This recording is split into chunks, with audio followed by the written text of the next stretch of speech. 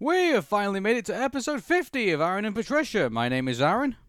My name is Patricia. And yeah, so big old 5-0 finally. Woo! Celebration!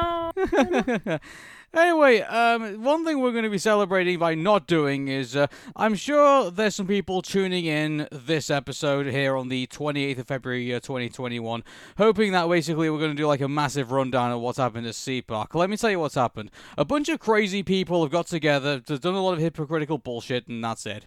You know, like, there's not much to report on, really. You know, so some guy put up a golden statue, which, as we all know, is contrary to a certain commandment. I'm pretty sure that happens in the Bible. And also, did you see actually as well the Trump Unity truck got towed away by Florida tow trucks? Wah wah. Wah wah.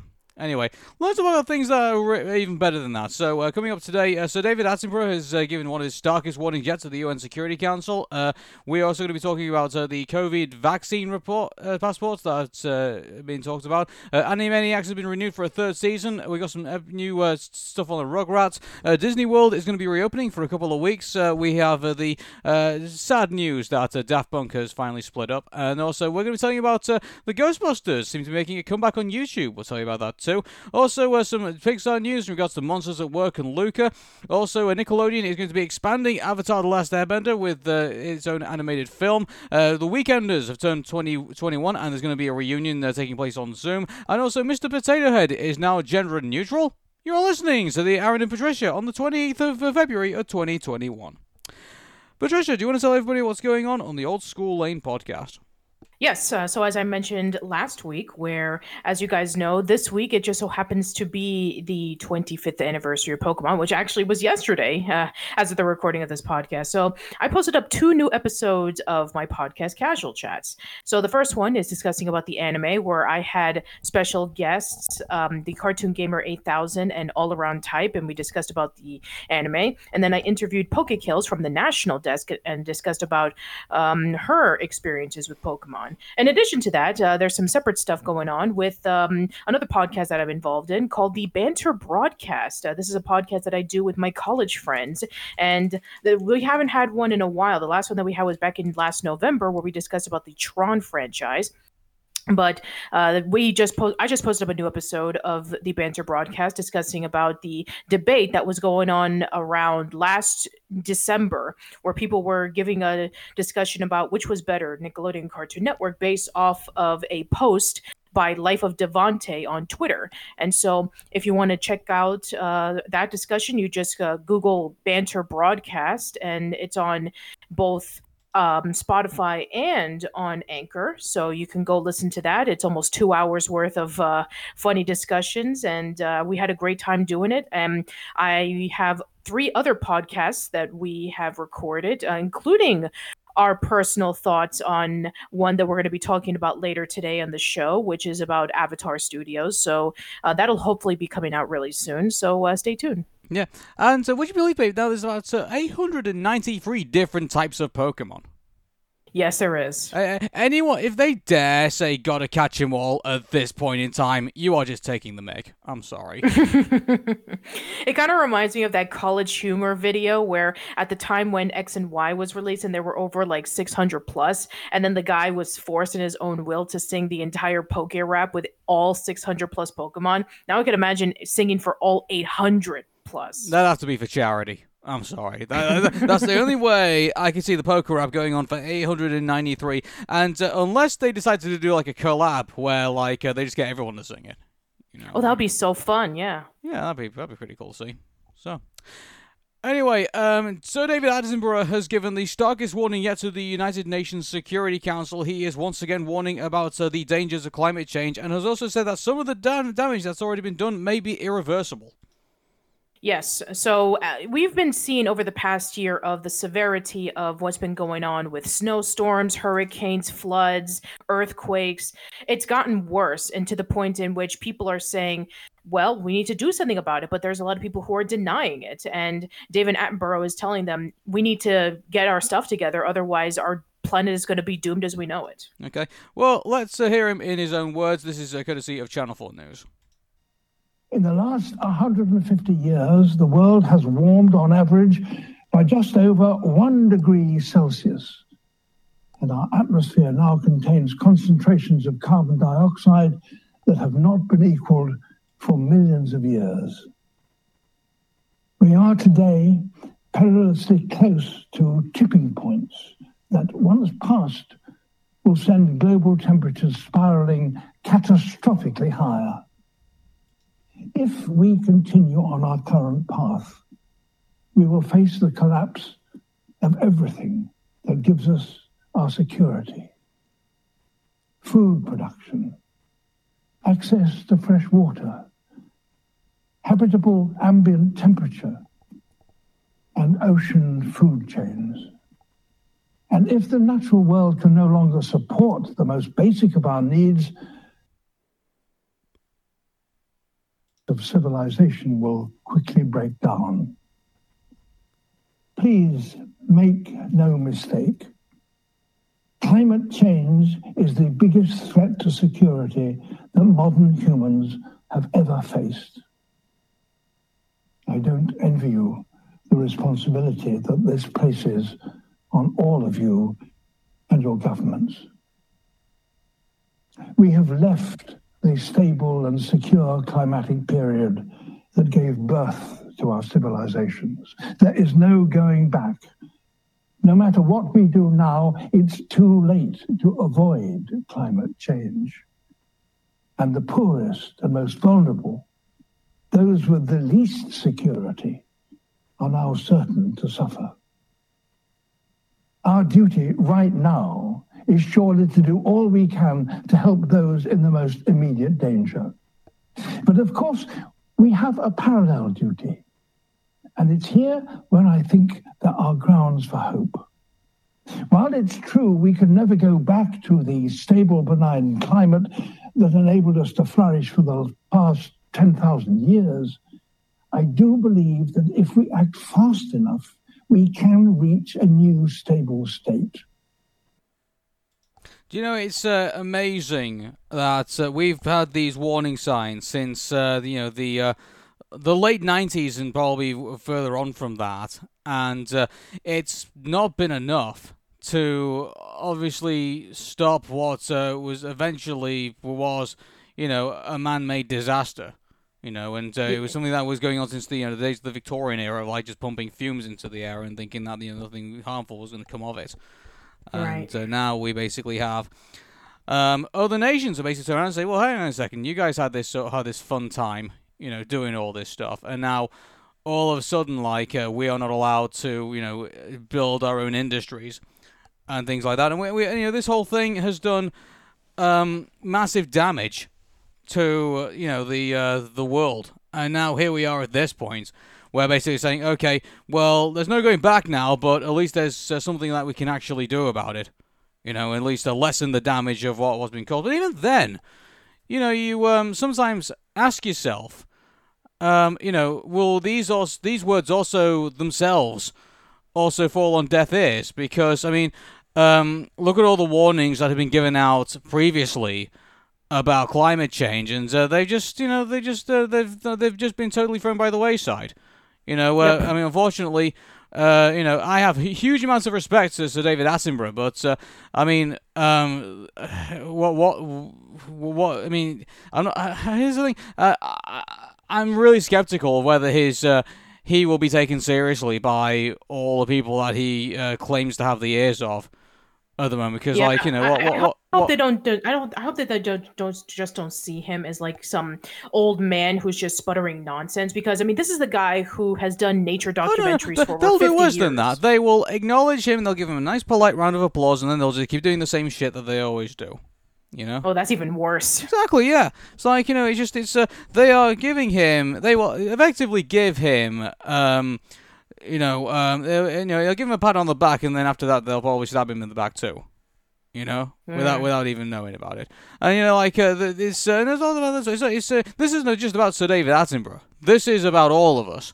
Everyone talks about the migration crisis. People going over the border in the South in the United States of America, and everyone coming over into Europe from hotter climates and various other places. And this is only just the tip of the iceberg. This is going to get worse. As places that are already uninhabitable get even worse. You are going to see a lot more people looking for cooler climates and looking for places where there is stability. And they will look at America, and they will look at Europe, and they will look at various other places and say, this is where we need to go to in order to survive. I mean, you saw what happened in South America last summer, right? Where there was all those hurricanes that were crashing the country, and like homes were destroyed, businesses were destroyed, every place was flooded. Oh, yeah. The grounds were not habitable to sustain buildings, and so a lot of them had to move away and go to Mexico. Exactly. And so all of this is going to happen again. We unfortunately have learned nothing from the current crises that we currently face at the moment. And, until people start actually listening and actually start learning from what eventually has happened, and just stop, ignore like all the stupid, rabid noises of people, like people are just in utter denial about the problems and saying that this is something that they can solve by just, keeping people locked out and just ignoring what is happening and just letting companies just ravage the climate in the way that they do. As long as they keep doing that, I mean, you do not be too surprised that this problem just doesn't go away. It just gets even worse. Mm-hmm. You know? So absolutely, it's just absolutely astonishing that people have been warning them over and over and over again to be wary about what you dump, be wary about what you put into the air, be wary about what you put into the water, because if you don't, then you'll suffer from severe consequences. And again, nobody is treating the situation seriously. Mm-hmm. Moving on, so we are going to play a clip from the James O'Brien show on LBC. Just to give everyone a context of this, so there has been a lot of misinformation about the COVID vaccine jab, and this is basically how you do it, how you effectively try and pull this whole thing apart. And, this isn't just vaccines that this can be doing. This can be doing for QAnon, this can be done for, flat earthers, it can be done for various other stupid conspiracy theories. Just let's look at a masterclass of basically how you tear all this whole thing apart. So, Patricia, shall I play the clip? I'm genuinely curious, okay, so let's do it. James O'Brien, LBC. You're right. I have kind of shot your fox a little because I no longer subscribe to the nothing to hide, nothing to fear thing. But I can't currently see the leap you've made from COVID status certificates to Windrush. Just talk me through that, if you would. Well, the poor folk of Windrush who were sent back to the West Indies, yes, basically were sent back because of lack of documentation. And this is an argument for more documentation. No, it's not. But it's an argument for if the ID card is the golden ticket. If we believe everything on the ID card, but it's not an ID card. It's a COVID status certificate that would be under one proposal that would be sort of part of your NHS app. Not sure I see the difference between a certificate and... Just to be clear, the NHS app is like the mobile phone app that tells you basically if you need to get a COVID test. So just let everyone know. An ID card. It's the same sort of thing, isn't it? No. Tell me. Well, this is a very specific certificate proving that you've done something, whereas an ID card is kind of like we've all got ID cards in a sense. If you've got a passport or a driving license, the problem is the suggestion is that it's compulsory to carry it, and there's nothing about these suggestions that are compulsory. So that's the biggest difference. If you don't want it, you don't have to have it. It just means there's certain places you won't be able to go to until someone makes a point that allows me to unsheath my Zynga, which oddly hasn't happened yet. We're 40 minutes into the hour. So they're not like ID cards because they're not compulsory. Next question. It's a gathering of information about the individual. They've already gathered the information. Oh, I have no doubt about that. So it's not. Sorry, it sounds like I'm badgering you, but so it's not a gathering of information. It's merely a badge saying that you're on a list that already exists, which you don't have to wear. We're not necessarily talking about the whole population who have this view, but I can see a reluctance of people thinking to themselves, I do not want more. I can as well, which is why I'm questioning your reasoning so robustly, because I want to find out whether it stands up to scrutiny. And I think, John, we could agree so far it hasn't. No, I'm not sure we can. Well, it's not compulsory, which is why your comparison with the ID card was invalid, and it is very specific to what it's not a gathering of information either, which is why your suggestion that it was a gathering of information was invalid. And they're the only two arguments you've put forward, and neither of them work. You're making me sound unkind here, John, but I'm only responding to what you're telling me, and now you're denying that I've responded to what you've told me in the way that I clearly have. I am not convinced. So you're not convinced by what? Because you said they were gathering information, and I have reminded you that the information has already been gathered, and then you said it's no different to an ID card, and then I pointed out one enormous, glaring reason why it's very different from an ID card. What is it you're not convinced by in those two exchanges? Yeah, okay, you win. Thank you. Next call up, John in Chelmsford. John, what would you... John in Exeter, before you go, mate, we're still mates, right? Is he already gone? He's already gone. I hope so. John's in Chelmsford. John, what would you like to say?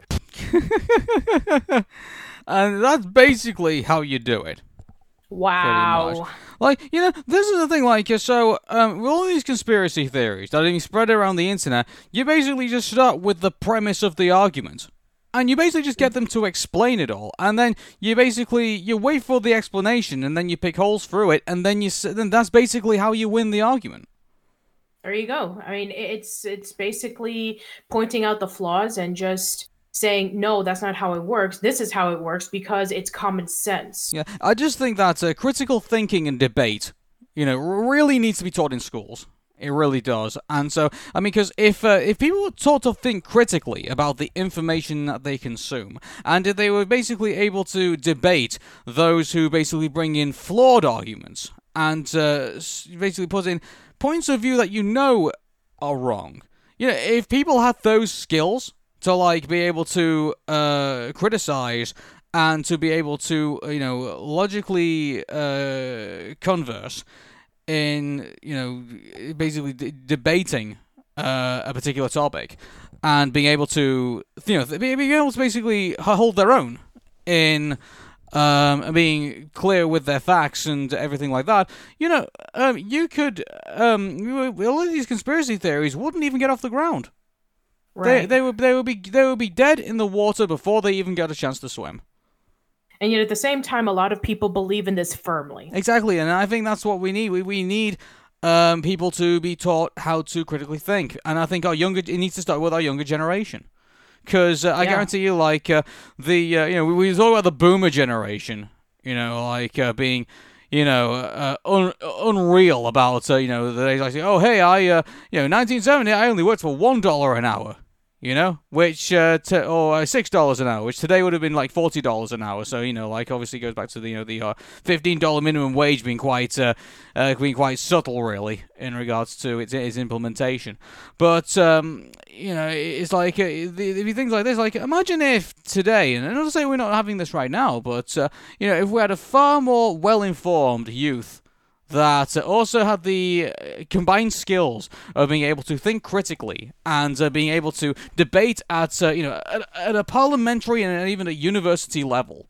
Like, these, I would be soiling myself if I was a 20-something-year-old right-winger who, was a part of QAnon and saw nothing wrong with the Capitol riots, Because, in a couple of years' time when this new generation comes in, he's not going to stand a chance. He's not going to stand a chance. And so, that's this is the reason I say that these new generation of conservatives that are, and I use that term rather loosely because I think, they've worked kind of more away from conservatism. It's kind of much more like a right wing, I won't call it fascism, but I would call it right-wing authoritarianism. I think is probably a better way to describe it. Because obviously they claim to be on the side of not being a part of cancel culture and things like that, and say free speech and stuff like that. But in reality, it's always about dumping on someone else. That's basically how the whole that functions. But given the fact that we have people like James O'Brien, and the fact that we could have people with those types of skills on the radio, I mean, like dare I say, maybe we're walking into a new generation like where Rush Limbaugh finally has passed away, and now here comes this new generation of of good, well thought out presenters. Maybe. Who knows? We'll leave that at that. But moving on to more happier pieces of news. So Animaniacs, even though we've only seen one season of the show, it's been a moderate success, I would say, and we're still waiting out to see what season 2 is going to bring. But no, Warner Brothers have jumped the gun and said that they've been renewed for a 3rd season. That's crazy because we do enjoy Animaniacs, at least the original one, and we didn't know about the reboot for quite a while. So I don't know the consensus of what fans think of the reboot of Animaniacs because I haven't seen it yet. I've been preoccupied with so much stuff at the moment that I haven't had the chance to sit down and watch it. So I haven't heard any complaints, but I haven't heard any major praises either. It's been somewhat in the middle. I don't know if it's because maybe the return of the voice actors has been pretty comforting, or maybe they didn't tackle in as much stuff, or maybe it's kind of like the same. I don't know, but the fact that they're able to come back for a 3rd season was just genuinely shocking. It's like, oh wow, really? That's cool, but I don't know what the consensus of the fan statements are. Well, I just think that with Animaniacs, it was, I mean, obviously people are still in love with, like, the original show, and so I can see that, some of the original fans are going to be gravitated towards, the current Animaniac product, because I think they're still so loyal to basically what was, back then.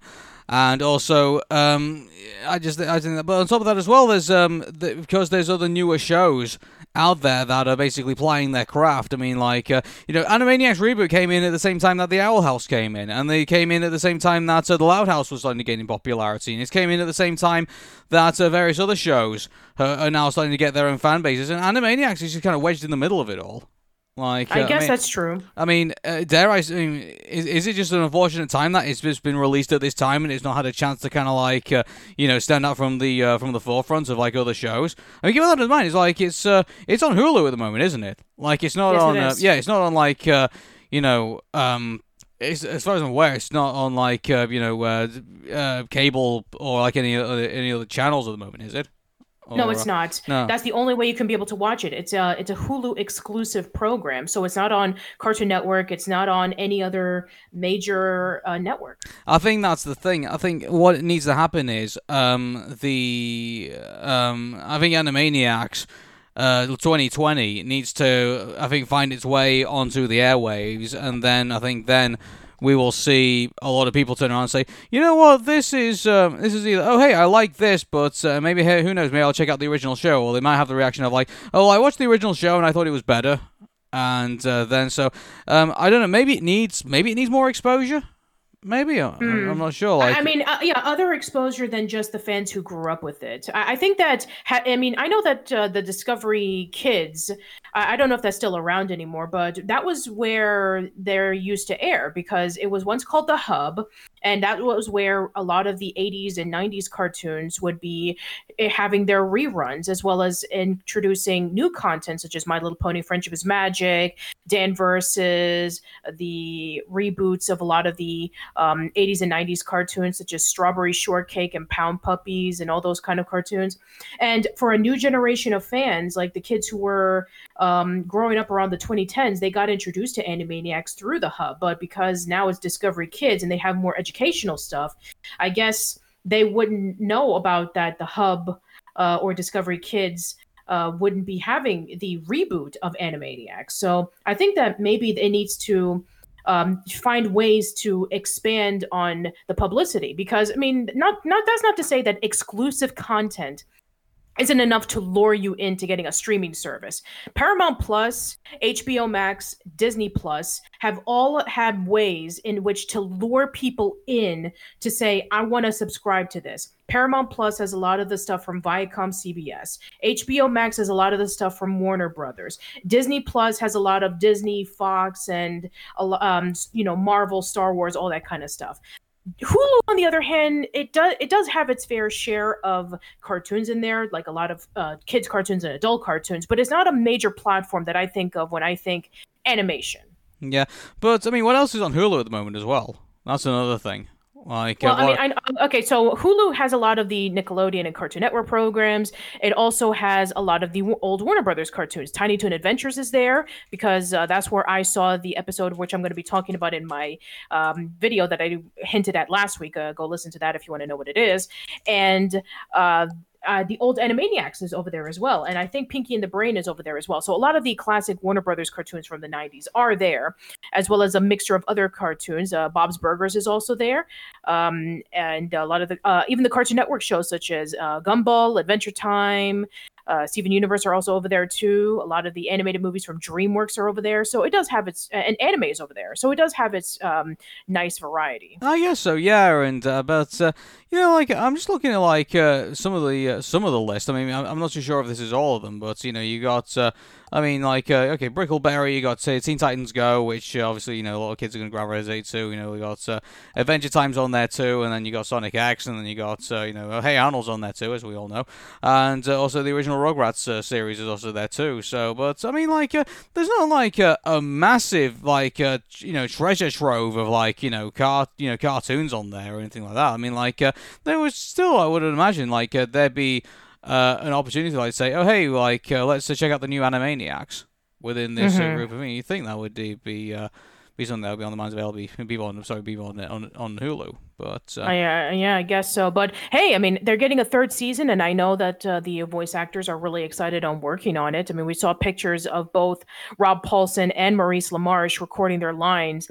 Obviously, using the COVID safety procedures. But yeah, they're excited about it. Jess Harnell's excited about it because I saw it on his Instagram page.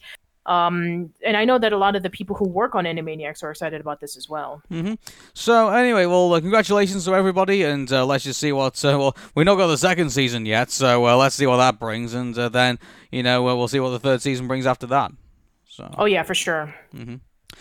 Okay, we have seen the teasers of the Rugrats. We've seen the screenshots. We've seen we've also seen the teaser that is sent to us. And so, I'll tell you what, Patricia, because the fact that you've spoken far more about the Rugrats than I've ever had on the show. So give me your opinion of what we've seen so far. Okay, so for those who haven't seen the clip, it's basically the babies watching on a widescreen TV of Reptar. And we have Angelica pursuing Chucky to find the cookies that Dee Dee had hidden away, where she tries to convince Chucky to play a game called Be My Jonathan. So Jonathan is a reference to her mother Charlotte's personal assistant that we've seen a few times in the series. So now, you're probably wondering, what do I think of it? I mean, it does feel aligned with something like what the classic Rugrats would be. The only exception to this is that the animation style is completely different. It's going for this 3D style of animation. They kept the original designs, but they cleaned it up a bit because I know a lot of people... I mean, I don't know how you personally feel about this, Aaron, but a lot of people, especially those who did not grow up in our generation, a lot of the younger people, and I guess to some extent, a lot of the people who are of our age as well, they don't like the Klasky Chupo style of animation. They think it's ugly. They think it's weird looking. They think that it's just awkward, and they didn't like it. And so they definitely cleaned up the designs a little bit and made it a little bit more modern. But at the same time, they kept the original integrity of what the characters look like. And I've seen more positive opinions about this style than of Camp Coral. That's the spin-off series / prequel series of SpongeBob. So I don't know. I mean, I'm kind of mixed with this, the animation style. On the one hand, I understand what they're going for. They want to be able to, designed Rugrats for a modern audience. But at the same time, I just think that the 3D style is just not very necessary. Yeah, I just think that, here's the thing about this, I'm really glad that all the old voice actors are returning again. At least they're trying to bring back, some of the original crew. But, looking at, looking at the style, maybe I'm just in a minority here, but I actually didn't mind the original way the show looked. Okay, so you were okay with the Klasky Csupo design? Yeah, what was wrong with it? A lot of people have made the argument that it was ugly looking. Now, for those who don't know, but at least when people look at the Rugrats, they know what they're looking at. This is my biggest fear, I think, of all of this. We went through we had all this criticism of CalArts and things like that. So, Adventure Time and all these other games, look all the same and everything like that. In regards to, things looking ugly or strange looking or anything like that, but at least you can point at these cartoons and say that this is basically what, you can at least look at it and say, oh yeah, I know what that cartoon is. You can look at Hey Arnold and say, I know what that cartoon is. And you can look at Rocko's Modern Life and say, I know what that cartoon is. And, you can also look at, dare I say, Jimmy Neutron, and you can say, I know what that cartoon is. But I think there's one thing I would say about, I'm sorry this is incredibly cruel, but, some of Butch Hartman's stuff looks all the same. In a way. Well, he does have a distinct style, but a lot of people argue that that's really lazy because if you look at Gendy Tartakovsky's style, where you go from Dexter to Samurai Jack to Symbiotic Titan to Primal, it's completely different. Exactly. And so, unfortunately, I don't like the idea that, to make things better, you just make it 3D, and you just basically make it all nice and clean and lighty and shiny and things like that. I do like those cartoon shows that have some grit in them. Mm-hmm.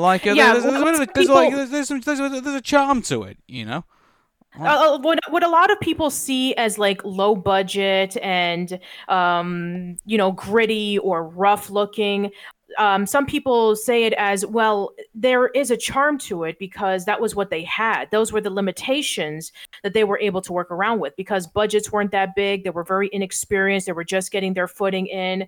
So yeah, we were dealing with different technology. We're dealing with things like drawing everything in pencils and using cel shaded animation.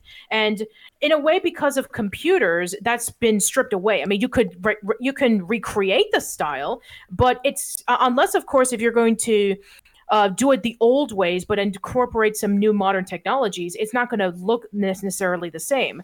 Cuphead and Rocko's Modern Life Static Cling were able to draw everything with paper and then integrate it into the computers later. And that's what made them look really unique. Well, something like if you were to take a modern cartoon where everything is done with computers, and yeah, it depends on who is the one working on it, they do essentially look the same. And I guess Nickelodeon is trying to find their style of identity that's not the Klasky Csupo look or that's not the Butch Hartman look, because those styles have already been done to death. Yeah, I think I just think that with this now, I just feel imagine if they do bring back Hey Arnold for a 6th season. And they just say, well, this thing's work for Rugrats, so let's just make it all in 3D. If I were to guess, then that's probably exactly what they would do. They would give it a 3D animation look because 3D is the way of the future. That's how it was in the 2000s. If you remember, I just feel like Rocko's Modern Life Static Cling just got this on the money when they said, oh hey, well we're gonna do this thing for a really really big man, and oh hey, we're gonna make it all 3D and things like that. I just feel like it's not the right way to go. And here's the thing. I have known about Klasky Csupo wanting to bring back Rugrats for almost a decade. Ever since Oh, sorry, the fatheads, I do apologize. It's not really... I don't know why I said really, really big man, but... That's okay, don't worry about it. But there was that scene in the movie where the, Rocco, Huffer, and Filbert were watching the really big man movie and it had that gritty DC style. Yeah. And there's some other things about it as well, which I kind of thought something doesn't look right here. Have you noticed that Susie Carmichael looks the same size as Tommy? Which shouldn't be the case because she's older than Tommy. She's a year older and she's a toddler. She's not a baby. Yeah, it's maybe in this version they're actually making her a baby. Maybe I don't know. Oh God, they're going to do the Avatar: The Last Airbender Netflix series in which they're reversing the ages. I have no idea. I think it was. I mean, from what we can see from the preview, it looks like Angelica basically is going to be like the dominating toddler in all of this. Like, which wonderful. I think, so some people had a problem with to begin with. Exactly. With this show. So, here's the thing. I know I've been negative for the last couple of minutes, but let's just see where this goes. And, I'm not against them putting this out, and who knows, if it is a big success, then all power to them. But I can probably imagine, some of the original fans of the show, probably not being all that too happy. And on top of that as well, they'll just say this isn't a Rugrats reboot, it's Rugrats remastered. Hey, Angelica's after cookies again. Not seen that joke before. Yeah, I was going to actually ask you the question before. What more can they do with Rugrats? The show's been around for about it. It all fell apart when they sent, Angelica and Susie to preschool. I was hoping that maybe they're going to do something a bit different with it, but from what I can see right now, it looks like it's just going to be, we're just going to, just start all over again with the story. Yeah, because, you can see in the preview that Dill and Kimmy are not in it, which means... no, they won't be. Yeah, they're not going to be because they're basically returning everything back to basics. Yeah, right now I have the same concerns that I probably have with Star Fox Zero at this point. It's like we're starting again, but we're not really going to deviate much from when we started again, and we're just going to make it a bit more awkward to look at, or make it a bit more awkward to handle. Maybe I don't know. I'm probably seeing it from the vision of a kid who grew up in the 90s watching the Rugrats, but I liked the original show, and so I would really need some convincing. I think that the direction that they're going in here is the right direction. Well, I personally am intrigued on where the direction is going to go. As we have heard in many interviews, when Arlene Klasky was talking about how she would like to bring Rugrats back, she said she wanted to include some modern elements into the show. Basically, putting in modern technology and the characters going through modern problems. So I guess maybe we will focus a lot more on that. Maybe we'll be seeing, Stu and Dee Dee becoming parents in their 30s who, instead of being kids of the 50s and 60s, were kids of the 80s and 90s. And, finding out what was it like being a parent in this day and age. So if that's the case, I'm curious about it. But I mean, other than bringing in some modern things, unless, of course, if they're able to go really, really far and tell riskier stories, then I don't know what more you can add to it. So anyway, we'll keep our eye on the Rugrats, and we'll see where it seems to go, and we'll basically let you know what we think as more stuff gets released. So. Okay. Theme park news, would you believe, in the middle of a pandemic. So Disneyland California is going to be reopening temporarily for a touch of Disney event, whatever that means. I'm really upset about this. Okay, so on Wednesday, Disneyland Resorts announced that starting March 18th, customers can go back to Disneyland California Adventure Park to sample food and beverages from around the park, see Disney characters, post for special photos and locations at top of and shop for Disney merchandise. According to this, health and safety measures will be placed based on the guidance of health authorities, such as the CDC and government agencies. So tickets will go on sale on March 4th. So the limited capacity event will run through April 5th and allows more than 1,000 Disney cast members to return to work. So Disneyland Resort, which Disney California Adventure Park is part of, has been closed since March 16th of 2020 when the pandemic first took hold in the US. As of now, California Governor Gavin Newsom, blueprint for a safe economy, doesn't allow for theme parks to completely reopen, challenging the governor in Los Angeles County Board of Supervisors, who stated their support for the bill of 420, which would let theme parks get open in the state earlier. Since the pandemic began, Disney has closed all 12 of its theme parks around the world. The company has laid off around 32,000 employees. So the unions that represent Disneyland employees in California continue to push Newsom to reopen the parks, with some restrictions in place. DisneyWorld in Florida recently reopened and planning its 50th anniversary festival, the World Most Magical Celebration, slated for premiere in October 1st, 2021. So, Patricia, I'll give you the floor. Your thoughts on Disneyland California reopening in March. It's too soon. You're essentially reopening a major attraction in the biggest hotspot in the United States. As you know, I'm just going to flat out and say this. My aunt had just recently got out of the hospital after going through COVID-19, and right now, even though she's been out of the hospital, she still needs to breathe through oxygen. And I don't want anybody having to go through that just because that it just so happens that, you know, something that you've been missing out on for the past year is reopening again. I would say that they should have at least waited a little bit longer, maybe around summer or around early to mid-fall, so that they can be able to reopen the parks again. Because right now, it's not a good time. I don't want anybody to risk their health just so they can have a few hours of fun. It's just not worth it. What's the current vaccine rate currently in California at the moment? Just having a look at this now. Yeah, go ahead. California vaccine distribution. So only about 15.2% of Californians have received a dose. Yeah, 15.2, which is not enough. Yeah, so they've done like 8 million so far, just over 8 million. So. That's not enough. I mean, you need to have at least 65 to 80 or even 90% herd immunity in order for you to walk around safely. Yeah. So the fact that only 18% of it, as in California of all places, which is the biggest hotspot right now, only received the vaccine is not good. And if, you know, people from other states whose, cases are even higher, such as Idaho and North and South Carolina and Wisconsin, are willing to come to California so they can go over to Disneyland, that's going to be even worse. Right, and on top of that as well, like this could still be, it could end up being a disaster. Like Disneyland might reopen up, but no one end up turning up. You know, like you probably get a couple of hundred people. Or it ends up that Disneyland does open up, and then somebody gets sick, and then they'll sue Disney for doing so. Well, I think didn't they say that? Didn't the U.S. introduce legislation saying you can't sue companies for getting COVID? That's true, but I'm sure they'll find a way around it. Well, I don't know. But putting that aside, this is a difficult one because.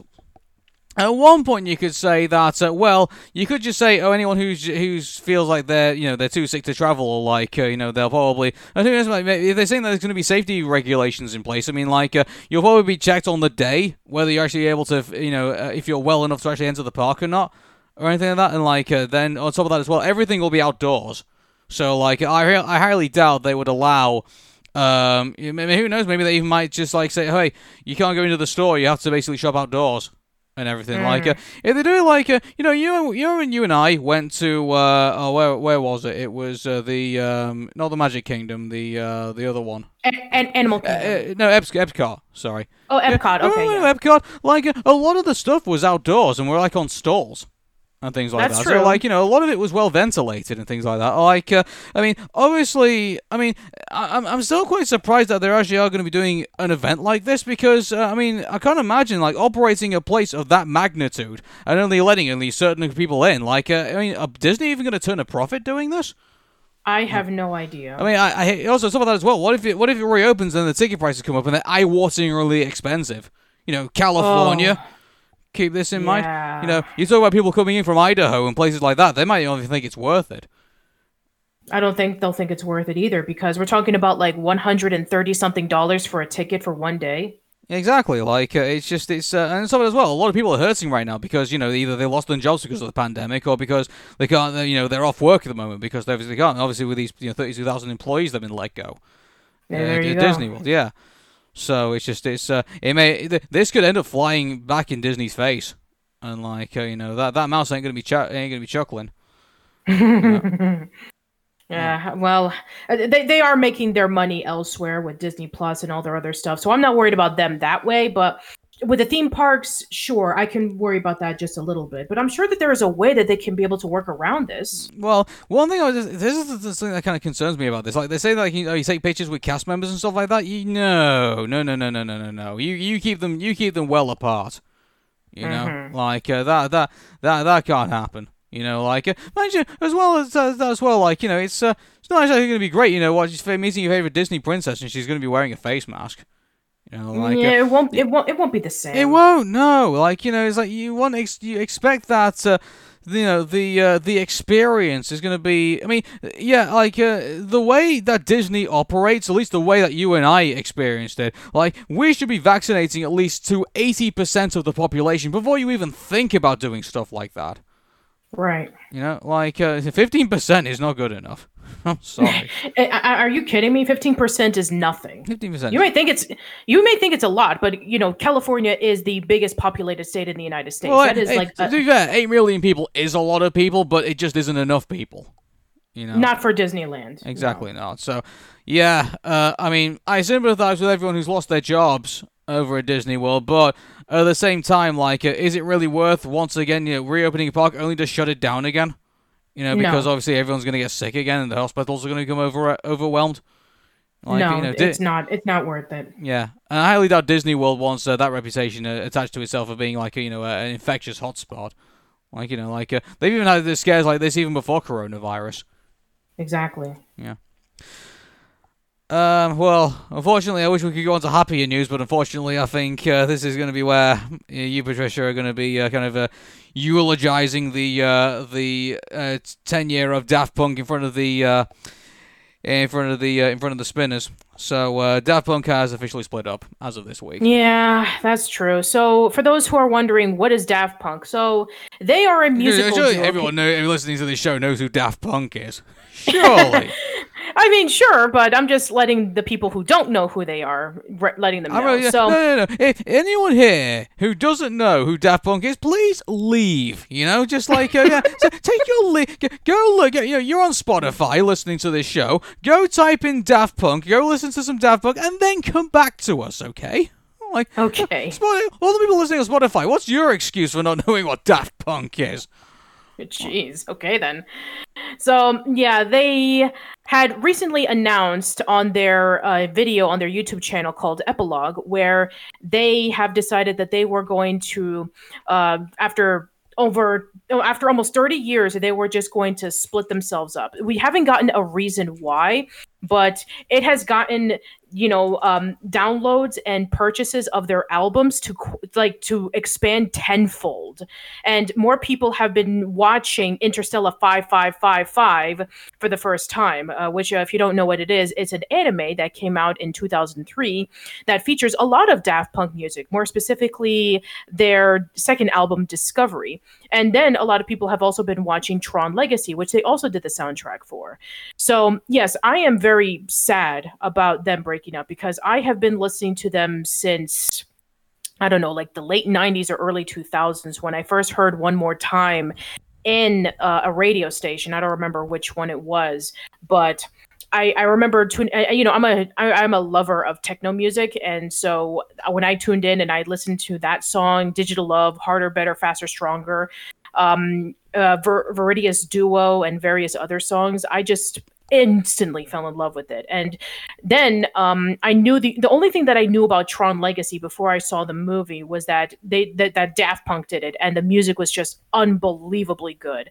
And I saw Interstellar 5555 when I was in college, and I had absolutely loved it, knowing that Daft Punk music was being played in it. So yeah, I am just really, really sad that one of my favorite techno musicians have split off, and I don't know why. I don't know if it was due to disagreements. I have no idea, but yeah, I'm just really sad overall of what happened. I was gonna say, because did Daft Punk put out a statement saying why they've decided to part ways?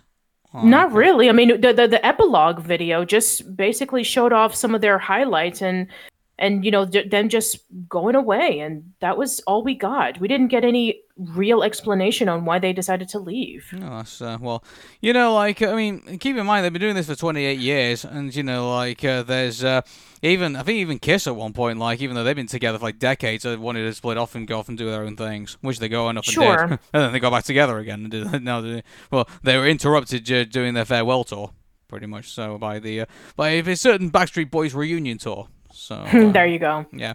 Anyway, I thought this might cheer you up, Patricia. So how about we do a top 20 Daft Punk on Billboard? Okay, sure. So number 20 is Doing It Right featuring Panda Bear. Oh, yeah, that sounds actually a pretty good song. I do enjoy that one very much. Okay, number 19 is Phoenix. Phoenix, Phoenix is pretty good too. Yeah. Number 18 is Instant Crush featuring Julian Casablancas. Yep, another really decent song as well. Really ups the ante a bit. Yep. Yeah. Number 17 is Make Love. Make Love is a really good one for sure. Mm-hmm. And number 16 is Smoke a Cigarette. No, I'm joking. Okay. I don't know that one. No, number 16. No, I'm just kidding. Okay, number 16 is Human After All. Human After All, another really good song for sure. Definitely akin to something that Daft Punk would do. Mm-hmm. Number 15 is Lose Yourself to Dance featuring Farrell. Yes, that is also a really good one for sure. I really enjoyed that song. Mm-hmm. Number 14 is Revolution 909. Revolution 909. I have to re-listen to that again to get myself clear on that one. Not only is a groove totally stellar, Revolution 909 features the absolute best song intro ever. The sound is muffled through warehouse walls. The cops break up the party, but they don't succeed, and soon you're walking into a stuffy room filled with fresh-faced, carefree, cool kids. Oh, now I remember. Yeah, that one is also a really good one. Okay, number 13 is Superheroes. Superheroes is also a really good one as well. Really enjoyed that one. Mm-hmm. Number 12 is Face to Face. Face to Face? Face to Face. I have to re-listen to that one again. Okay, this one says, all the samples cut up and mashed together to create something awesome, chunky melody. Much of this song features a style thanks to Todd Edwards, the American house producer Daft Punk credits as one of his biggest influences. I that didn't really clear it for me. I really have to re-listen to it again. Okay. All right, number 11 is Something About Us. Something About Us, really good song, a classic Daft Punk. Mm-hmm. Number 10 is Robot Rock. Robot Rock, another good one for sure. Definitely akin to what they would be known for. Okay. Number 9 is Technologic. Technologic, that's another classic one. I have a story about Technologic. So, there was. You ever seen like those living statues that like outside? We saw one on like Hot Fuzz.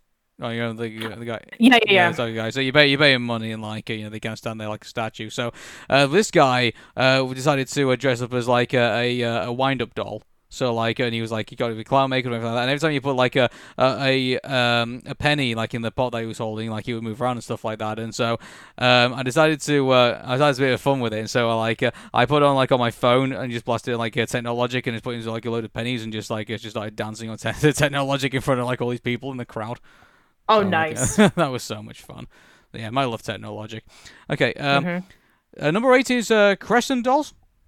Crescendolls. Yes. So so Crescendolls is actually the name of the band when the music agent decides to bring them over to Earth. So for those who don't know about the plot of Interstellar 5555, so there is a music director who actually kidnaps aliens from all around the galaxy and turns them into human musicians and removing all their memories. And so in this case, he does take the band that is featured in playing the Daft Punk songs and turns them into a group called the Crescendolls, and that is one of them.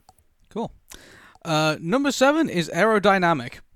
Yes, Aerodynamic is another amazing song, very akin to Daft Punk. It really builds up the intensity. Mm-hmm. And it's too bad that they didn't get Lou Bega involved, and then they could be Interstellar Mambo 555. Oh my god. Oh, that's funny. Okay. Number 6 is Daft Punk. I mean, obviously. I mean, that's pretty predictable, of course. Okay. I mean, you have to include that song in there. Number 5 is Get Lucky. Get Lucky. I need to re-listen to that one. Features Pharrell Williams. The biggest hit and first single from Random Access Memories. Get Lucky is a full circle movement of Daft Punk's career. They spent 2 decades clipping, chopping, and rearranging 70s and 80s discos and soul records. Now I remember what it is. Yeah, that's an excellent one, by the way. Mm-hmm. Number 4 is Digital Love. Oh, Digital Love, such a great song. Again, featured in Interstellar 5555. That is an amazing song, by the way. Mm-hmm. Number 3 is Around the World. Oh, I love that song. Such an upbeat song. Fantastic. I'll tell a story about this one. I was introduced to Around the World in a YouTube poop. Oh, really? So, yeah, so Bowser was like it was like one of those like those Super Mario Super Show poops that they did, not the Mama Luigi one, but like it was like a different one, and yeah, like it ended with like Bowser's head spinning around the world and like they just playing the around the world music. Oh, wow. That's how I was introduced to it. So like wow. Yeah. Number 2 is Harder, Better, Faster, Stronger.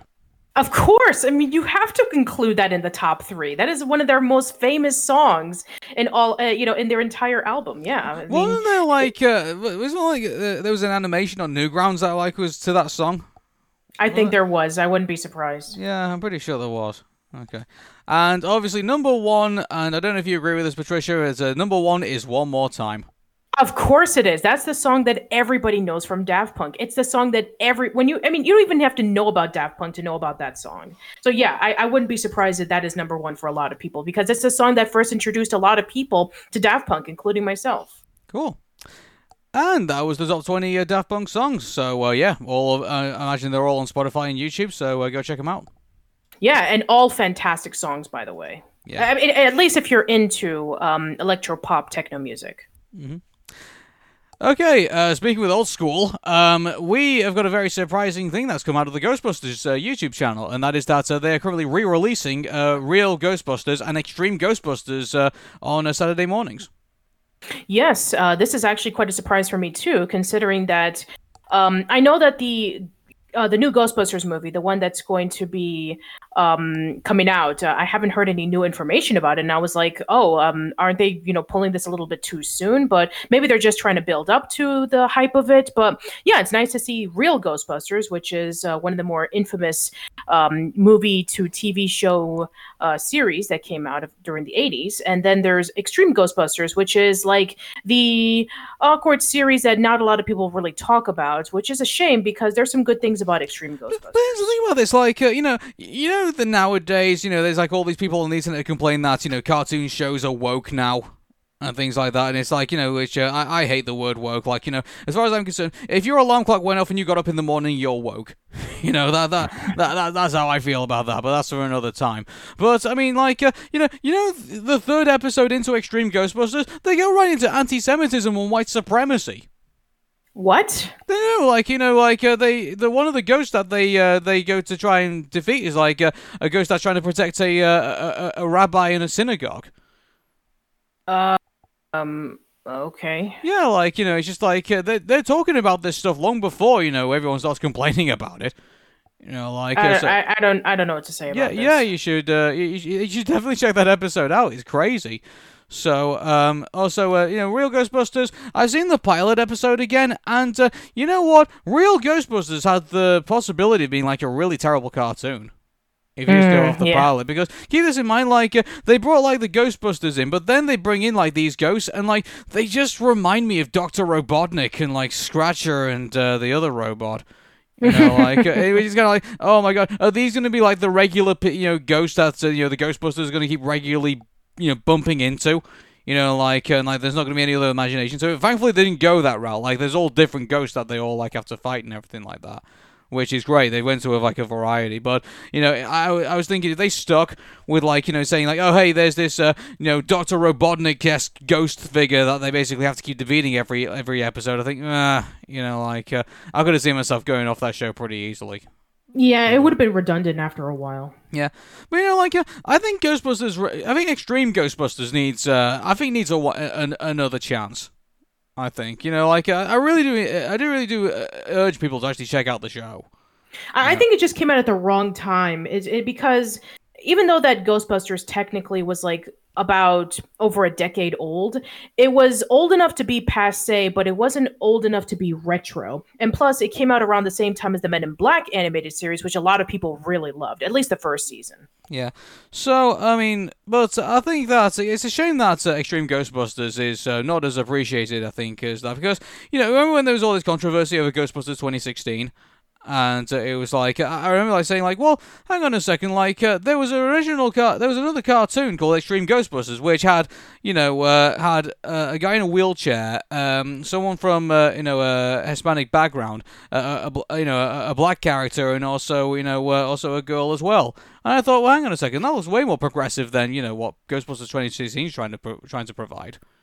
At least in my opinion. So, I just think Ghostbusters, again, I know I keep going on about it, but I just think Extreme Ghostbusters, I think, is a bit underappreciated for what it is. And I think people should just give it another chance. Yeah, I think they should give it another chance as well. Yeah. Okay. So, yeah, but if you want to give it another chance, then, just subscribe to the Ghostbusters YouTube channel. Which Absolutely. Yeah. Okay, time to go into the Pixar news. So, let's talk about the Monsters at Work TV series first. We finally got a release date. Yes, it's coming out in July. Cool. So I'm really looking forward to this actually, and I'm hoping that it is going to be within the continuity of like the original show.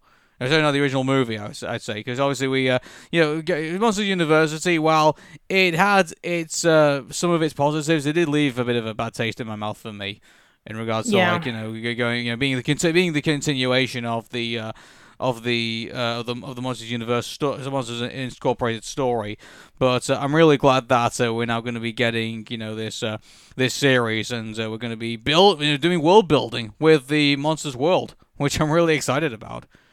Yeah, I'm really excited about it too. And the premise of it sounds really unique. I'm just going to read off what the official synopsis is. Monsters at Work takes place the day after the Monsters Incorporated power plant started harvesting the laughter of children to fuel the city of Monstropolis, thanks to Mike and Sully's discovery that laughter generates 10 times more energy than screams.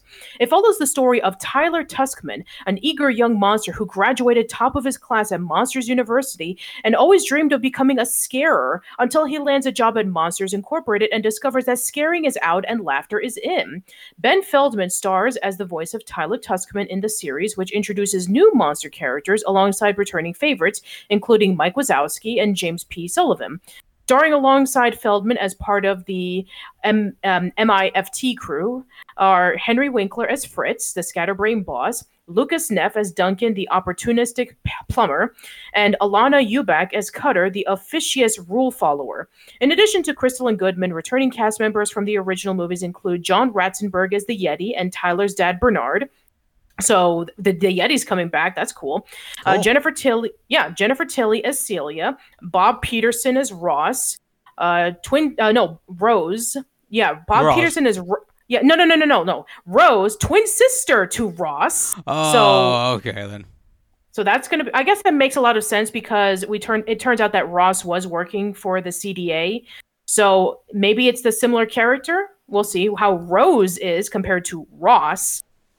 Voicing additional characters are Steven Stanton as Smitty and Needleman, the bumbling custodial teen at Monsters, Inc., and Aisha Tyler as Tyler's mom, Millie Tuskman. Produced by Disney Television Animation, the series was developed and executive produced by Disney Animation veteran boss Bob Sganaway. So that is the synopsis. Well, it's nice to know that it's in very good hands, to say the least. And so, I'm actually looking forward to this idea of hey, you got this Tyler Tuskman character who has learned that the way of his craft is scaring, and now all of a sudden the industry has changed, and now he has to basically make people laugh. Yep. That is gonna. I'm looking forward to that because keep this in mind. I work myself in IT, and so I mean, my job has dramatically changed over many decades, or even over very months. If you think that I spend most of my time, trying to get rid of the Microsoft paperclip off people's desktops, you are sadly mistaken. That is not the thing anymore. The industry has massively changed. From back then. So, in regards to seeing this story play out, I'm actually really intrigued. I want to see how real this story actually gets for someone like myself. Yeah, it's like a person who has worked in a factory all their lives and then all of a sudden go into the digital age. I mean, that's got to be quite a major jump. Mm-hmm. So, yeah, we're looking forward to July, and we're looking forward to Monsters at Work. Wow. Cool. Okay. Moving on, we're going to be talking about the Luca trailer. So, the Luca trailer has been released, and it looks like we pretty much got our story. It is basically about a bunch of mer people who have decided to come up to the real world and see what that's like. Yeah, so we have these two boys, and they are trying to hide their secret with the fact that they're mer people, and it takes place in this small Italian town, which is nice to see a different change of pace. And we've even said that the setting looked very similar to the stuff that we saw in La Luna, except that I was hoping that the concept art would be like a different change of pace with the animation, but no, it's the traditional Pixar stuff, which is fine and all. But yeah, I'm actually curious about how this is going to turn out because I think I look at this trailer and yeah, it has that Pixar touch, but at the same time, it can differentiate itself from like all the others around it. Sure, sure. I was just like looking at the concept art and just comparing the two. But okay. Yeah, but I think that it looks really pretty. Like the colors stand out and the designs and the people around it look really authentic to Italian culture.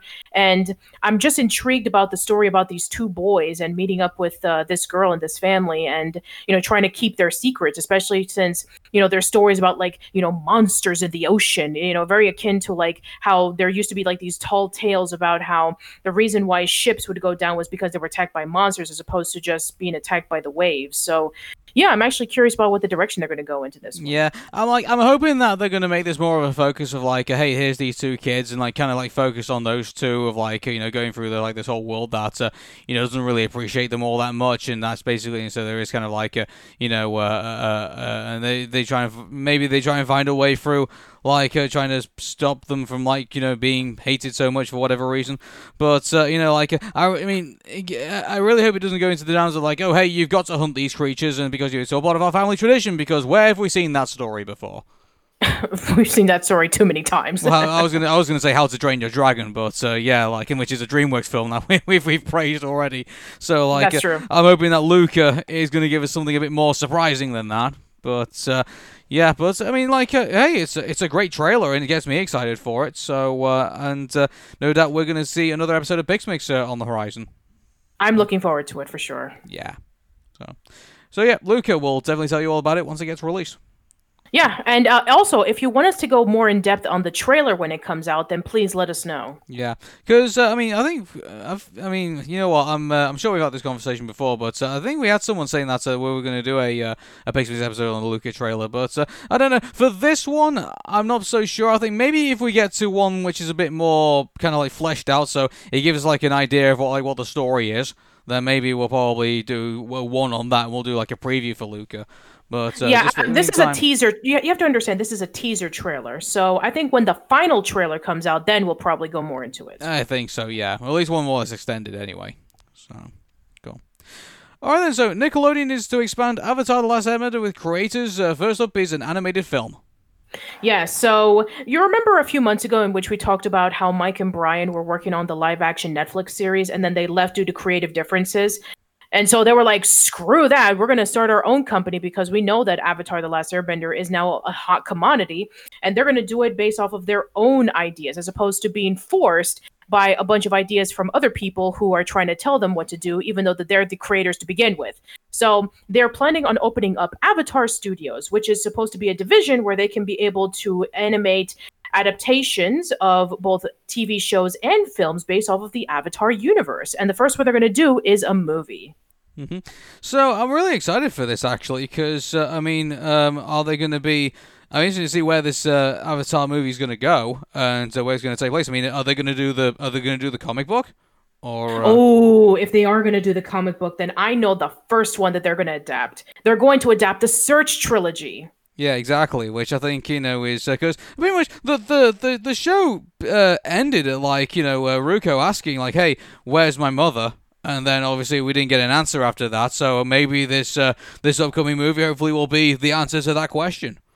Well, yes, exactly. So, I mean, everybody has been asking ever since the series ended in 2008, where is Zuko's mom? And that is a question that was answered in The Search. And I don't know about a lot of people who have read the comics, but I can assure you that there is a lot of them who haven't. And so they probably went to see this finally animated, because we were really close of having this animated, because around the same time that Legend of Korra was releasing its first season, and it was supposed to just be that one season, it was supposed to be a self-contained story. And then Nickelodeon saw that the ratings were just huge, and they were like, we need a season 2 right now. And so they canceled the production of the Search TV movie that was supposed to answer the question about where was Zuko's mom, and then they decided to focus on Legend of Korra instead. And so ever since then, we had gotten a slew of stories of Avatar from the comics. We've gotten the stories discussing about, Aang and Zuko's reign of trying to bring the nations to peace, the starting of Republic City, Toph starting off the Metal Bending Academy, the story of Kyoshi and all the other avatars. We got more into Korra's backstory taking place after the events of Book 4. So I think that with this coming out, I think that people are going to want to see adaptations of these stories that have already been brought to life with the comics, and maybe even some new stories. Maybe we'll actually get to see a new Avatar in the mix. Like, we had Aang and Korra, and now we're going to possibly have a new Earthbender, and maybe even taking place in the future, which I'm really excited about. Yeah, but I really like to see, like, the whole original Avatar universe was so huge. Like, it was an entire world. It was so wonderful to kind of, like, just explore around with these guys and everything. You know what I'd really love to see? I'd love to see, like, a Chronicle series of, like, some of the people that they met along the way. And they have their own stories to tell. Oh, yeah, sure. I would love to know more stories about Jet and the Freedom Fighters, or maybe June being a bounty hunter, or maybe we can see, more in-depth stories of Ba Sing Se. Maybe we can get backstories of the characters that we've seen that didn't get a lot of in-depth information. Like, maybe we get to know about General Iroh or Zhang Zhang the Deserter, or, any of those characters. Or maybe we get to have, like, an interquel connecting between Aang and Korra. So, yeah, there's a lot of things that they can play around with. And, it's very similar to, like, what Star Wars has been doing and Marvel, in which they're expanding more than just the main characters. They're focusing on the side characters. Adventure Time Disneyland has been doing that as well, expanding the world and going more in depth with the story of the characters that didn't get as much development. And I think that it worked for all of these things. And I think that Nickelodeon has been desperately trying to, get their piece of the pie, which they haven't been successful at. Disney's been successful, Cartoon Network's been successful, but they haven't, because all they've been relying on is just expanding more of SpongeBob. So I think that this is like their answer to seeing that how successful Avatar: The Last Airbender and Korra was on Netflix last year. Yeah, maybe I'd like to see the story of, like, with you remember the Air Temple nomads who, like, who moved in when obviously all the airbenders, like, were killed. And then I remember. I'd like to see hear their stories, like, how they try to resurrect the tribe. Yeah, that'd be great. Yeah. Like, I think that there's a lot that they can play around with. I mean, it doesn't always have to be so focused. Much. I'd love to see all these stories. I just do a Chronicle series, and, like, you can just tell a story every time. It'll keep it fresh, because you're going from one story to another. Yeah, there you go. And I think that with the fact that it's such a rich world to begin with all these creatures and all of these different lands and all of these complex characters, and the fact that they're able to now go beyond what they were able to tell the first time, I'm sure that they can tell a lot more serious stories akin to what Korra was doing, in which it went there with its discussion of, fascism and with war propaganda and various other things. So I would love for them to tackle even more stuff that we didn't get to see the first time. Mm-hmm. So yeah, we are looking forward to what the studio produces, and I hope it produces a lot of juicy stuff. So absolutely, and that just makes you wonder about the Netflix series. I mean, like, they got stiff competition now, because you have we talked about this last week about the guy who is going to be the new showrunner and the decisions that they're going to be making with switching up Katara and Sokka's ages, and using only 10 episodes to tell the story as opposed to 20 episodes. So now it's going to be a competition about which is going to be the one that succeeds. Is it going to be this new reimagining of the classic, or is it going to be an expansion of said classic? Yeah. Imagine what Netflix are thinking right about now. Oh man, like I think that they haven't. I think that they are scared out of their wits, knowing that. Can they, like, cancel this now? Like, Obviously they're doing stuff already for Nickelodeon, and now they're going to be potentially in competition with the original creators of the show. I can just see them running around like hella chickens, like saying, "Oh no, everyone's liking this, the other Avatar stuff at Nickelodeon because obviously it's made by the original guys. What the hell are we gonna do?" And then there's this one asshole who will stand up in the meeting and say, "Get M. Night Shyamalan on the phone." Yeah, it's like that meme where you have the business guy saying, "We need to be able to, expand the story. How do we do it? Go more into the characters? Go more into the world? How about if we just invite M. Night Shyamalan, who worked on the movie?" And then the boss was super pissed, and then he just throws that employee out the window. Yeah. So, But yeah, all I know is that you're right, Aaron. I think that this new live-action Netflix series, they're in jeopardy right now. I just at this point, how can they keep it going? Like, how far actually are they into production at the moment? We've not seen a trailer. We're not seeing any screenshots, as far as I'm aware. We're not seeing. They literally just hired the new showrunner like a few weeks ago. Yeah, it's just stop, just stop. There's unless you got something to show us that there's any production, any progress currently made with this, is the whole all of it's going to be drowned out by the fact that the original creators of the show are going back to Nickelodeon to work on an animated film, which potentially might be one of our favorite stories. You know what this reminds me of? You know what this reminds me of? What? You remember Dragon Ball Evolution? Vaguely, yes. Okay, so Dragon Ball Evolution, when that movie came out, everybody hated it. And this had inspired Akira Toriyama, who had been retired from Dragon Ball for almost 20 years. When he saw the final product of what they did with the movie, he's like, I'm so upset that the Americans did this. And so he went back and he did Dragon Ball Z Battle of the Gods. And they were able to revive the Dragon Ball franchise again for the first time in over 20 years. So the fact that the creator himself was just so angry about the adaptation that the Americans did, that he himself went back to the drawing board and said, "No, this is the real Dragon Ball Z movie." The other one that you saw, it sounds like the original creators of the show actually know what they're talking about. There you go. What a novel concept.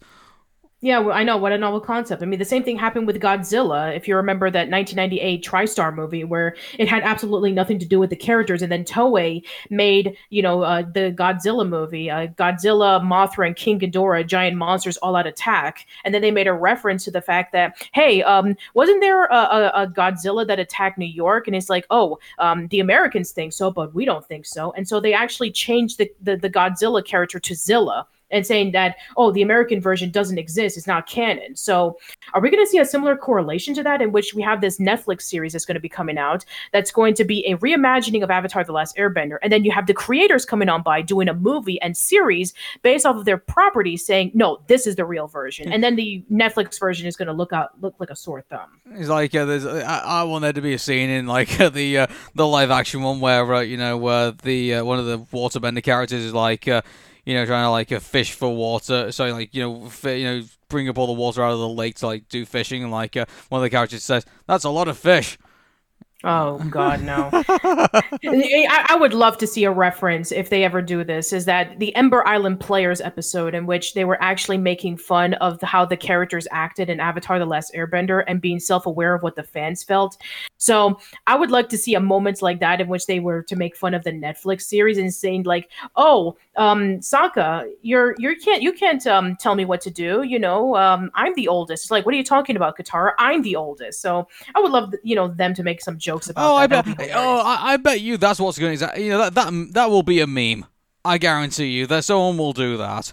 They've already done it with the Last Airbender movie. Where they had the end of the Ember Island Players episode where they said, that was not a good play. Yeah, it was horrible. And then Sokka says, but the effects were decent. Yeah, exactly. So, I think at the moment, Nickelodeon have probably, won the lottery, I think, with getting the Avatar crew back on board and getting them to do some stuff for them. It just took them 15 years to realize about how amazing this show was when they weren't just milking SpongeBob for all it's worth. pretty much. Well, they got the Loud House now. Like, here's the thing about this. Like, if this Rugrats goes okay, if they bring the Loud House movie up to scratch, and they get it like everyone talking about the Loud House, and then they get. Now they got Avatar here, and then they've got SpongeBob. Obviously, Camp Crawl doesn't look all that great, but at least if they can get it to some kind of like relevance to people, like Nickelodeon could dominate for a while. Possibly. Yeah. So. I'm just really curious about how Avatar Studios is going to fare up with releasing their films, because we don't even know what direction they're going to be going in. I mean, I don't know if because they've been going into several different directions. Like there's a chibi style comic series that has just been released for younger audiences, so they have definitely leaned more towards like the 6 and younger. And then there's some that are for the older crowd, especially for those who grew up with it, that are leaning more towards the comics. So I would like to see the direction that they go at, because I know for a new generation of fans who got introduced to it to Netflix, I'm sure that they'll be really excited about what is in store for them. Mm-hmm. Okay, moving on. Just an announcement. The Weekenders have turned 21 this week, and there's been an announcement that there's going to be a reunion on Zoom. Well, the reunion was yesterday. Oh, was it? Oh, it's happened already.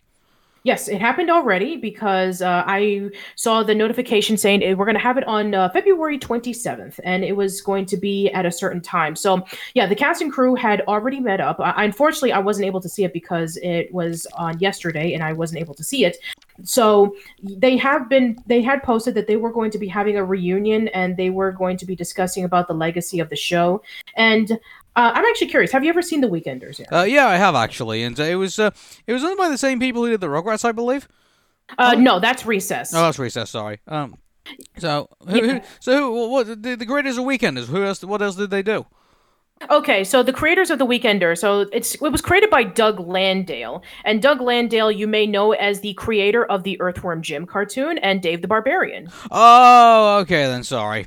Yeah, that's you're confused. I'm not too surprised that you got them confused, because they're pretty much similar shows. I mean, they're both slice of life cartoons.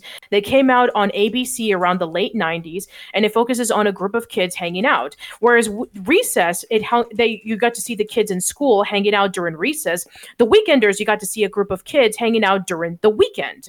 So that is what the concept is. It's about these 4 middle school students named Tino, Lore, Carver, and Tish, and they hang out with each other around the weekend. They do things by going to a museum, going to an arcade, going over to the pier, and doing a bunch of various things. And that's basically what the show is that they go through their everyday lives. I mean, that's how it was back in the 90s, where there was a lot of slice of life cartoons. Mm-hmm. And the cast consists of Jason Marsden, who played as Tino, Gray Delisle Griffin, who played as Lore, Phil Lamar, who played as Carver, and Tish, who was played by Kath Soucie. And they had appeared in this reunion talking about their thoughts on the show. I think that Doug Landale was also in there as well.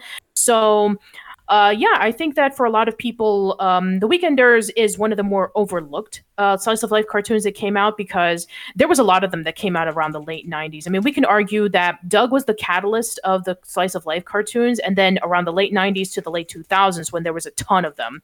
Hey Arnold, Recess, Pepper Ann, The Weekenders is another one. You had Fillmore, Lloyd in Space, Arthur, Proud Family as Told by Ginger, All Grown Up. There was like a ton of them, and I don't really hear a lot of people talking about The Weekenders as much as the others, which is a shame, because I had seen The Weekenders for the first time just a few months ago when I was invited over to do the Yesterday's Capers podcast, where we talked about Doug versus The Weekenders, and we watched various episodes. While they talked about 2 episodes because that was required, I watched half of the series because I'm a crazy maniac. And there were some episodes that were really, really good. I did like the lessons that they were able to learn. I did like, Tino's mom, who's this awesome single mom who doesn't take crap from anybody.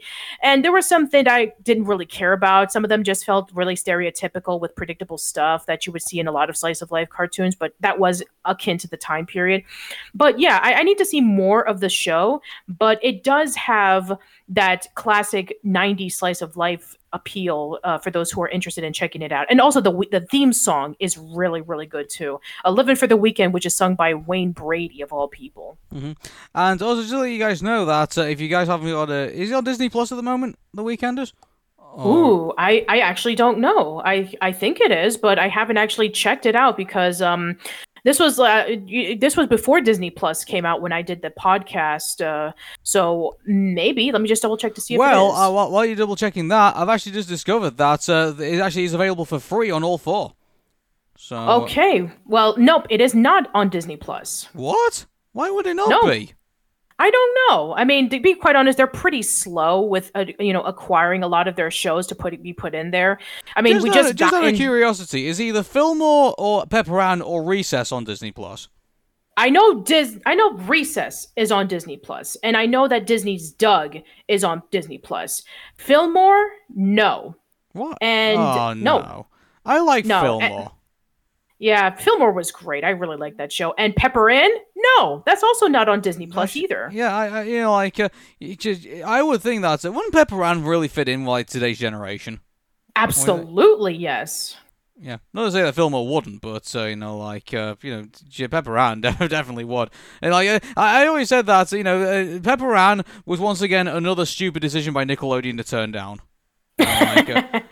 What's is new? I mean, let's see all the shows that they've turned down. Pepper Ann, The Proud Family, Adventure Time, Constant Pain, The Modifiers. Oh, the Modifiers would have been a brilliant show. Yeah. Yeah. It was such a great concept. Yeah. Unfortunately, but apparently we need move for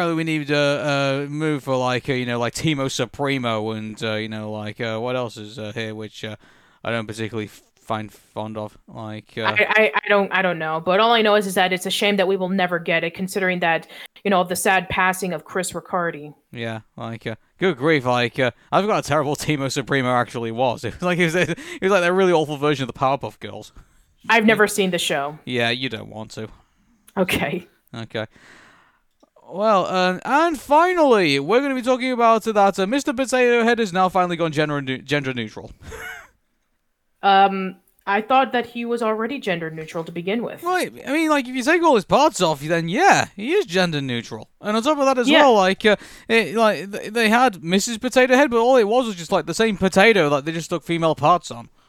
Yeah, so I mean, I don't really understand. I mean, I guess maybe the toy, sure, but maybe they were referring to the character. So would that mean the characters from Toy Story are gender neutral? I mean, not for the sake of the plot of the story, but I'm just saying as a concept of the toy, it's you get the same round potato, and then you put body parts onto it. You put the hat, you put the wig, you put the hair, you put all that kind of stuff. You put the high heels, you give it the shoes, and it's you can make it to whatever you want. It's very customizable. Was and some as well, in Toy Story, they in short they refer to him as Potato Head. Yep. Okay, so that is the end of the show. So Patricia, thank you very much for spending another wonderful month with me. Thank you for having me. And we will see you all next week. Take care, and bye for now. See you later.